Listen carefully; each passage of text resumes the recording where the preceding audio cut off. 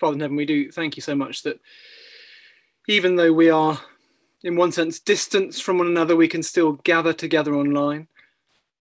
And we pray that as we look at these verses this morning, as we hear your voice through your word, those words would change us. Thank you that you can speak to all kinds of people in all kinds of contexts and situations. You know us, you know what we need to hear. And so we pray that you would encourage us. We pray that you would challenge us. We pray that you would equip us to live for you. In Jesus' name we pray. Amen. Around about 26 years ago in the New York Times, about this time of year, there was an advert on the front page of the newspaper, and the advert said this. It said, the meaning of Christmas is that love will triumph and we will be able to put together a world of unity and peace. That is, there's enough within us to get rid of the darkness ourselves, to deal with the problems of the world ourselves, the problems of poverty, injustice, violence, evil, COVID. If we all pull together, we'll be able to create a world of unity and peace. At least that was the claim 26 years ago. I'd love to believe that were true. I'm not so sure the Bible would agree with it. You see, at the very heart of the story of the Bible, in one sense, is that however hard we try, however much we pull together, however earnest and wholehearted and unified we are, it never works. And it never works because of what's going on inside us. The fundamental problem of the world is not out there somewhere, and if only we could eradicate it, and then it would be easy. And the fundamental problem is us. It's you and it's me. And to have any kind of hope at all of putting together a world of unity and peace, we'll need something or someone to come and change us, not just superficially, but foundationally, the very core, the heart of who we are. And so we find ourselves in Isaiah again this morning as we're leading up to Christmas in this season of Advent. And this week it's chapter 11. Do you remember Isaiah is a book of prophecies? They were written hundreds of years before Jesus, but pointing us to him and beyond him. And so it's a book of hope. And chapter 11, in one sense, then, is another shot in the arm. It's keeping our eyes lifted. It's keeping us going, keeping us running to the end when life is hard, when it all feels dark. Because we can lose our motivation, can't we? And we can struggle sometimes to trust that God is in charge and that it is worth it. And that we should keep going. And so passages like this help us to press on. Help us to keep trusting in. Help us to see what the end goal is. And so God focuses our eyes on what's to come. And I think this week it's more focused than before, actually. In previous chapters, if you like, it's been a little pixelated or a little fuzzy or just focusing on different aspects. This week, we get increasing clarity as to what's to come. Have a look down at the text with me that Christine read for us, if you can, and you'll see it's a text that splits nicely into two, verses 1 to 5, if you like headings, the perfect ruler, verse 6 to 9, the place of peace. So 1 to 5, the perfect ruler, 6 to 9, the place of peace. And let's zoom in first on the perfect ruler. It's just worth saying the backdrop to all of these prophecies, as initially given, were King Ahaz. He was the ruler of God's people in the south at the time, and he faced a decision in the midst of political uncertainty, in the midst of his and the nation's fragility. The decision was either to trust God for deliverance, or it was to make an alliance with Assyria for them to protect him. And Ahaz went with the latter. He made a deal with Assyria, with their enemies. He jumped into bed with the enemy, which was to be his downfall. Now, just in passing, it's striking that in chapter 10, the passage just before this one, Assyria, like a huge tree, would end up being chopped down to size by God. Ahaz made the wrong choice. And as we look at chapter 11 this morning, it's striking that in chapter 5, Judah was seen to be wise in her own eyes and clever in her own sight. And in chapter 8, in the midst of turmoil, everyone is consulted except God. And so as we're introduced to this perfect ruler in verses 1 to 5, aren't they just a breath of fresh air for us? Because the spirit of wisdom and understanding will rest upon him. And the spirit of the knowledge and the fear of the Lord will be with him. Here is a ruler who rules in contrast to Ahaz, in contrast to the people. He rules for God, under God, listening to God, knowing God. But who is this ruler? Who is this one that Isaiah speaks of? Well, verse 1 is curious. You see, a shoot will come up from the stump of Jesse. From his roots, a branch will bear fruit. Again, if we'd spent more time in early Isaiah rather than just these Advent passages, we would know that the Lord had disciplined his people. He had punished them and called them back to himself because their hearts were far from him.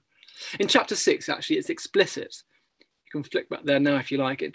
It's chapter 6 and verse 11. Then he said, "For how long, O Lord?" This is Isaiah saying, "How long are you going to punish your people?" And he answered, "Until the cities lie ruined and without inhabitant, until the houses are left deserted and the fields ruined and ravaged, until the Lord has sent everyone away and the land is utterly forsaken. And though a tenth remains in the land, it will be again laid waste. But as the terebinth and oak leave stumps when they are cut down, so the holy seed will be the stump in the land." Do you see, the land is to be forsaken for a time, but we are not without hope. Because although the tree has been chopped down and it looks dead and it looks finished and it looks like game over even,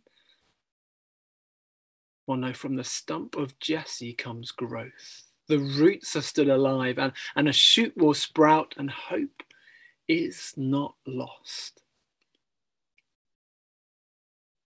A number of years ago, we had a tree removed from our front garden, quite a big tree, looking a little precarious. And the tree surgeons came and did some measurements and took some readings, and they thought it was rotten or not great, needed to be dealt with, and they chopped it down. And they left a huge stump behind, and we still have it now. A massive gap where the tree had been in our front garden. And for months it was dormant. But then we moved from summer to autumn, and autumn to winter, and winter to spring. And you know what? Signs of life began to appear from this stump. You can still see them now. It's sprung up with new growth again. It looked like it was game over, but it wasn't. In the roots were life. And so by spring, they returned. Well, so this family tree in Isaiah 11 has not been decimated either. The tree was chopped down, but it wasn't game over. God disciplined his people, but it wasn't forever. Now, Jesse was King David's father. Do you remember him as he gathered all his sons before the prophet Samuel one by one, waiting to hear which one God had chosen as king? And then finally he said, "Have you got any more sons?" And Jesse goes out to the fields and brings King David, the shepherd, the youngest of the sons. And then later on, the promise of God to King David that from him would come a ruler who would lead forever from the line of David. Have a look at what this ruler is going to be like. Have a look down at verse 2, Isaiah 11, verse 2. "The Spirit of the Lord will rest on him, the spirit of wisdom and of understanding, the spirit of counsel and of might, the spirit of the knowledge and fear of the Lord, and he will delight in the fear of the Lord." It doesn't take a rocket scientist to spot the repetition. God's Spirit will rest upon this king and will remain with this king. Now think Jesus, think his baptism. Think the Spirit descending and remaining with him. Think his close walking with his Father. Do you see what what sort of ruler he will be, what the Spirit will work in him, a spirit of wisdom and understanding. A leader who, rather than ruling in ignorance or stupidity or having bad advisors or being duped by others, or rather than simply being a crowd pleaser who's simply after popularity and being liked by others, here is a ruler who will have the spirit of wisdom and understanding upon him. It's the language of judging well. It's the language of wise governing. No eye rolls from us at the decisions they make. No cause for cynicism in our hearts. No scratching our heads as to why that policy and how does that match up with that, or that just feels like such a speedy U-turn. God promises one who will govern well. Don't you just love the way that Jesus interacted with people in the Gospels? His wisdom and his understanding. Think of his careful words and his answers when challenged by enemies trying to trap him, trying to ensnare him. Think of his explanation and exposition of the scriptures. Words you can trust, actions that match up. A ruler who's full of wisdom and understanding. But as well as wisdom and understanding, counsel and might, which I think will mean he doesn't just know the right course of action to take, but he's able to get us there. Counsel and might is about strategy and strength. It's an ability not to just talk about something, but to make it happen. Again, think of the Gospels and the way in which Jesus had authority over all that was wrong with the world. Wasn't it refreshing whether sickness or spiritual forces or sin or disease or demons or darkness, a world that had walked out on God, and yet Jesus comes in with authority, mighty, and yet foundational to those two things. You get the end of verse 2 and verse 3. The spirit of the knowledge and fear of the Lord, and he will delight in the fear of the Lord. You see, I guess you could have a leader. You could have a leader who was anointed, who was super wise and understanding, super strategic, super strong, but simply in it for himself. Gifted, but it was all about them. Self-serving, self-centered. And so foundational to those two things, we can set our minds at rest because he is a leader who fears the Lord, indeed, who delights in the Lord. This is not worldly wisdom. This is not a worldly ruler. This is true wisdom. This is leadership as it was intended to be, under God, for God. And if that's something of what he's like, then what will he do? We'll have a look down at verse 3. He will not judge by what he sees with his eyes or decide by what he hears with his ears, but with righteousness he will judge the needy. With justice he will give decisions for the poor of the earth. He will strike the earth with the rod of his mouth. With the breath of his lips he will slay the wicked. Righteousness will be his belt, and faithfulness the sash around his waist. You see, his judgment will be totally fair. There will never be a miscarriage of justice. There will never be an outcry at the decision of this judge. There will never be the need for a judicial review. He will never be in it for selfish reasons. He will never be biased. He won't be distracted by fame or money or power or political expedience like Israel's rulers. He won't be swayed by public opinion or clever lawyers or spin doctors. But rather he will judge as the Lord would have him judge. He will look out for those who no one else looks out for. He will be a king who is righteous and just and good. A king that we can trust. A king that we can entrust ourselves to. I was surprised, perhaps a better word is perturbed recently. when I read that in the last few years here in the UK, there have been a shocking number of judges and magistrates that have been fired or resigned due to various reasons, due to accepting bribes or inappropriate behaviour towards defendants or being involved in illegal activities. People we thought we could trust, people we thought who loved justice, and yet we're biased, we're in it for themselves. But not so this ruler from Isaiah 11, not so the Lord Jesus. And you know, friends, his words will be decisive. He will strike the earth with the rod of his mouth, with the breath of his lips. He will slay the wicked. These words are powerful and strong and final. And at the end, when the judgment of Jesus is complete, and when people finally get what they fully deserve according to the righteousness and justice of God, no one will turn around and say, this is not fair. Because they will see that it is. He is the perfectly righteous one, and he will judge with perfect righteousness. He can't not do that. Jesus will be the perfect ruler. And you know, he will rule a place of peace, secondly. Verse 6 to 9, a place of peace. Let me read those verses again for us. Extraordinary chapter, extraordinary verses. The wolf will live with the lamb. The leopard will lie down with the goat. The calf and the lion and the yearling together, and a little child will lead them. The cow will feed with the bear, their young will lie down together, and the lion will eat straw like the ox. The infant will play near the cobra's den, and the young child will put its hand into the viper's nest.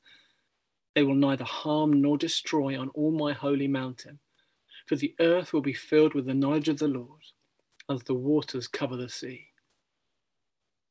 You see, it's a total transformation of the created order. I take it it's, in a sense, poetic, it's figurative language. But you see, it tells the story of the world as it was meant to be. Just as we walk out on God, we walk out on our King, the one who made us. And so all of creation is out of kilter, right back in Genesis 3. And so with God back as our ruler again, the glimpse we get in this chapter, he's back in his rightful place and everything is as it was meant to be. The enmity between species has gone. See that in verse 6, there's reconciliation. The predator is being welcomed in for their tea by the prey. There are lambs eating with wolves rather than being eaten by wolves. There are goats resting with leopards rather than running for their lives from leopards. No longer are they enemies. It's as if they're friends. And actually, it's not just one generation. It's not just a superficial, simple, short-term change. Do you see verse 7? Their behavior has changed. The behavior of their offspring has changed too. There's peace, there's harmony. This is creation recreated. Maybe our question at this point ought to be how? How is this possible? When is this possible? What is going on in these verses? It's simply poetry, simply a nice idea? But I think verse 8 is really interesting. If you've got a Bible there, have a look down with me at verse 8. The infant will play near the cobra's den, and the young child will put its hand into the viper's nest. And do you know why that's striking? I'm not sure that it's simply another example of peace, another example of reconciliation. I think up until this last week, I thought it probably was, but I'm convinced now it's more explicit than that. This is loaded language. This is Isaiah giving us a hint as to how we get to this point, because pretty much wherever we read of snakes in the scriptures, we're meant to have in mind God's promise to Eve at the very beginning, all the way back in Genesis 3. Do you remember Just after Satan, in the form of a snake, has tempted Eve to turn from God and everything is broken now, well, God says, Genesis 3, verse 15, I will put enmity between you and the woman, between your offspring and hers. He will crush your head and you will strike his heel. Remember that promise? There will be a time of conflict, but one day, the climax of the story, an offspring of Eve, will be a serpent crusher. One day there will be one who will come and defeat Satan forever. And what do we have here? The enmity between humanity and the serpent is gone. It's Genesis 3 flipped on its head again. Satan has been defeated. You've got babies and cobras playing in harmony. This is an end to the groaning of creation that we saw in Romans 8 at the start of the year and that we've experienced these last 12 months. Creation waiting for the final coming of the Lord. And how do we get there? Well, Isaiah is an interesting book. It's an enormous prophecy. I remember when I was at seminary, I wrote an essay on kingship in Isaiah. The role of kings as you read through all 66 chapters of this prophecy. And it's striking because here at the start, we have all these prophecies about God's king from David's line, a baby being born, wonderful counselor, mighty God, a king who will be God with us, Emmanuel, a king born of a virgin, a shoot from Jesse's stump, as we've just seen this morning. But then those Christmas prophecies at the start of the book, where we've been for the last few weeks, set the agenda in a sense, are supplemented as the book goes on with more prophecies about God's king. He's going to come and he will be a suffering servant. He will come and die for his people. He will be pierced for their transgressions and bruised for their iniquities. And then even more clarity in the last few chapters. There will be an anointed conquering king who will come and bring freedom for his people, who will set up a new heavens and a new earth. And they almost sound like three different people, three different kings. But I take it they're not. You see, Isaiah doesn't simply point us ahead to Christmas. He points us ahead to Easter and indeed to the return of Jesus as well. God's promised king would die on a cross, taking our sin and iniquity upon himself, taking God's righteous justice and anger against our sin upon himself. And he would die and he would be raised again. And so he would bring in a new creation, the old Adam gone, a new one is here. The grave becomes a garden, a place of peace and reconciliation. Indeed, pointing us on to more to come, the beginning of that new creation finally consummated when Jesus returns again. Do you long for a time like that? I do. You see, the fundamental problem with the world cannot be fixed by us because we are a big part of the problem. The problem is not over there somewhere, the problem is in here.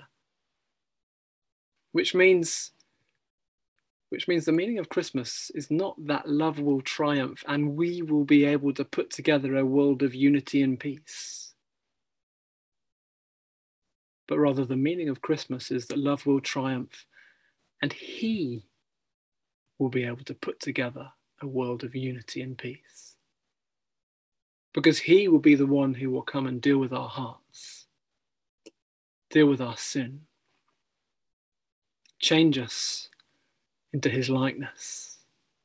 And here we get a glimpse in Isaiah 11 of what that will look like. It's going to be a global thing. The holy mountain where God dwells and all creation dwells with him will be perfect and it will be peaceful.